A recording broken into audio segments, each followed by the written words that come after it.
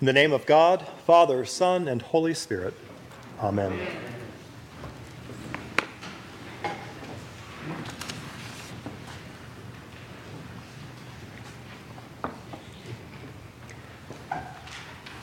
Christ has died.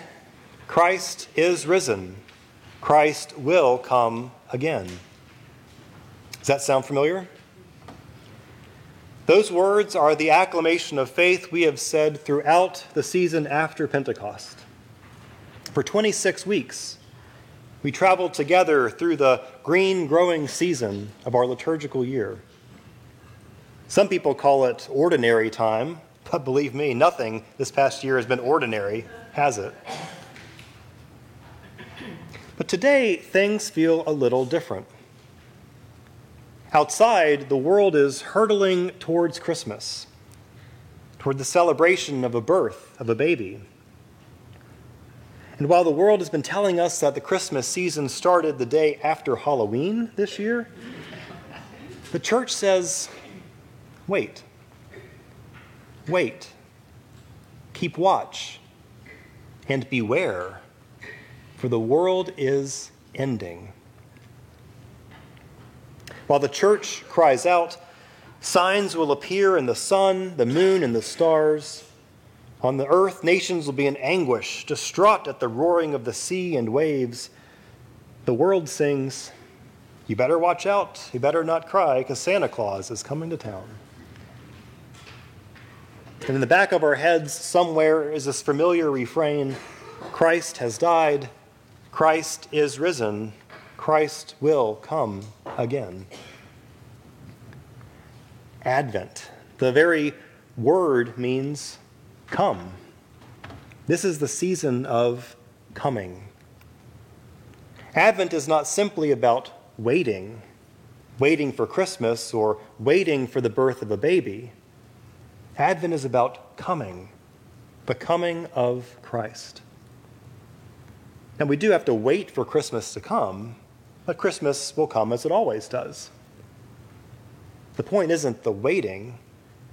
The point is that in the midst of the darkness of our world, in the midst of all the trials and tribulations we live in, Christ will come. All around us, we can see signs of the end. Death is, in fact, everywhere.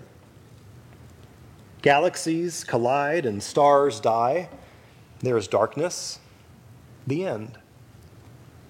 Dreams die, and there is darkness, the end. Barriers between ourselves go up, bullets fly, bombs explode, people die, there is darkness, the end. And in the darkness of the end, we long for hope, for peace, for love, and for joy. For many of us, the weeks leading up to Christmas can be nothing short of overwhelming. Rather than simply be and prepare our hearts to receive the coming Christ, we're told by commercials and movies, advertisements, family members, mostly by ourselves, that we need to do more. To buy more, to decorate more, to cook more, to spend more. It's no wonder that this can be one of the most stressful and anxious times of the year. And what's more, who really wants to be a humbug at Christmas time? So oftentimes we bury those feelings deep down inside, not wanting to share those very real stresses and very real worries that we're feeling. And so while the world anxiously prepares for that perfect Christmas, hustling and bustling, we may huddle in the darkness of ourselves as parts of our world come to an end. We huddle in that darkness and long for that peace, hope, love, and joy. And something in our hearts keeps telling us over again, Christ has died, Christ is risen, Christ will come again. But what happens in the midst of all that darkness? For what do we wait and watch in the midst of that deep darkness that threatens to overwhelm us? Jesus said people will faint from fear and foreboding of what is coming upon the world. The powers of the heavens will be shaken. But into all this, Christ will come in his full glory, coming in a cloud. And when these things begin to happen, Jesus tells us to stand up and raise our heads because our redemption is actually drawing near. Of course, the things Jesus said were a lot to take in. He knew that those who heard him had a lot to process, just like we have a lot to process this morning, sitting here. So Jesus told them a parable, a simple story to help illustrate his point. Look at the fig tree and all the trees, he says. You can see when they are budding, and they know that summer is near. In the same way, when you see all these things happening, know that the kingdom of God is near. Now, the Gospel of Luke was written some 60 to 70 years after Jesus walked on the earth. 2 or 3 generations had passed since Jesus transformed the way his followers thought and lived. Since Jesus' death, there had been a revolution against the Roman occupation, which had been brutally crushed. The temple had been destroyed, and most of the religious leaders had fled into exile. Jerusalem was in ruins. The world, to many, was ending right there. So when the gospel writer writes that Jesus says, "Look at the fig tree," each and every person who read those words understood immediately what Jesus was getting at. The fig tree was a symbol that they all would have recognized, the Jewish people and the Gentile followers of Christ. That fig tree would have been recognized as a symbol of the religious establishment. Look at that fig tree. It lies in ruins. The people are hiding away in the darkness.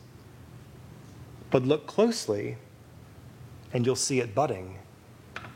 Something is happening. There's new life, new growth. Do not despair when you look around and see that the world is coming to an end. So if you look closely, you'll see new life beginning to bud and grow.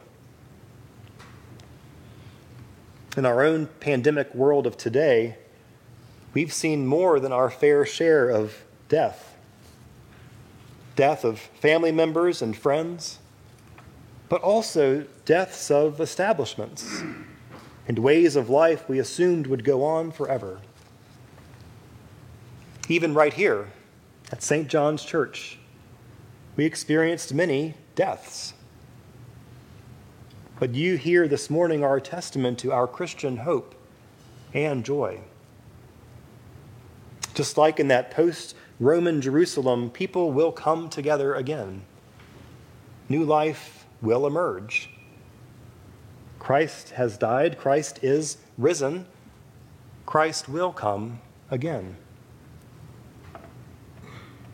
Advent is the season of coming.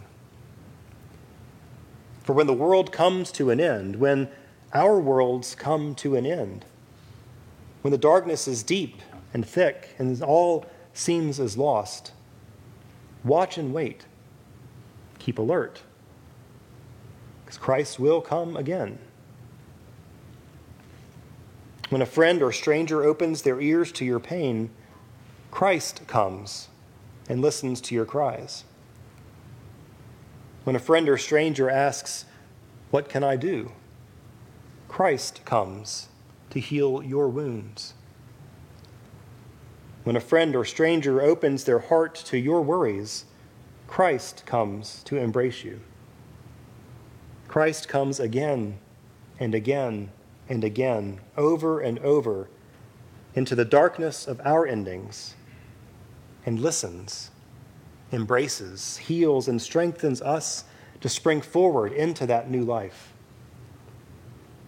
Christ comes again and again Each time you place your hand on another's back in solidarity. Each time you open your arms to embrace those who grieve. Each time you reach into your pocket to help someone in need. Each time you prepare a cup of water for the thirsty or a meal for the hungry. Each time you lend your ear, each time you open your heart, Christ comes again and again. We are Christ's body, risen from the grave. The fig tree or any other tree will bloom and bud again. Summer will in fact arrive, and darkness will always give way to light. But in the meantime, in the midst of our darknesses, Christ has died. Christ is risen. Christ will come again and again and again.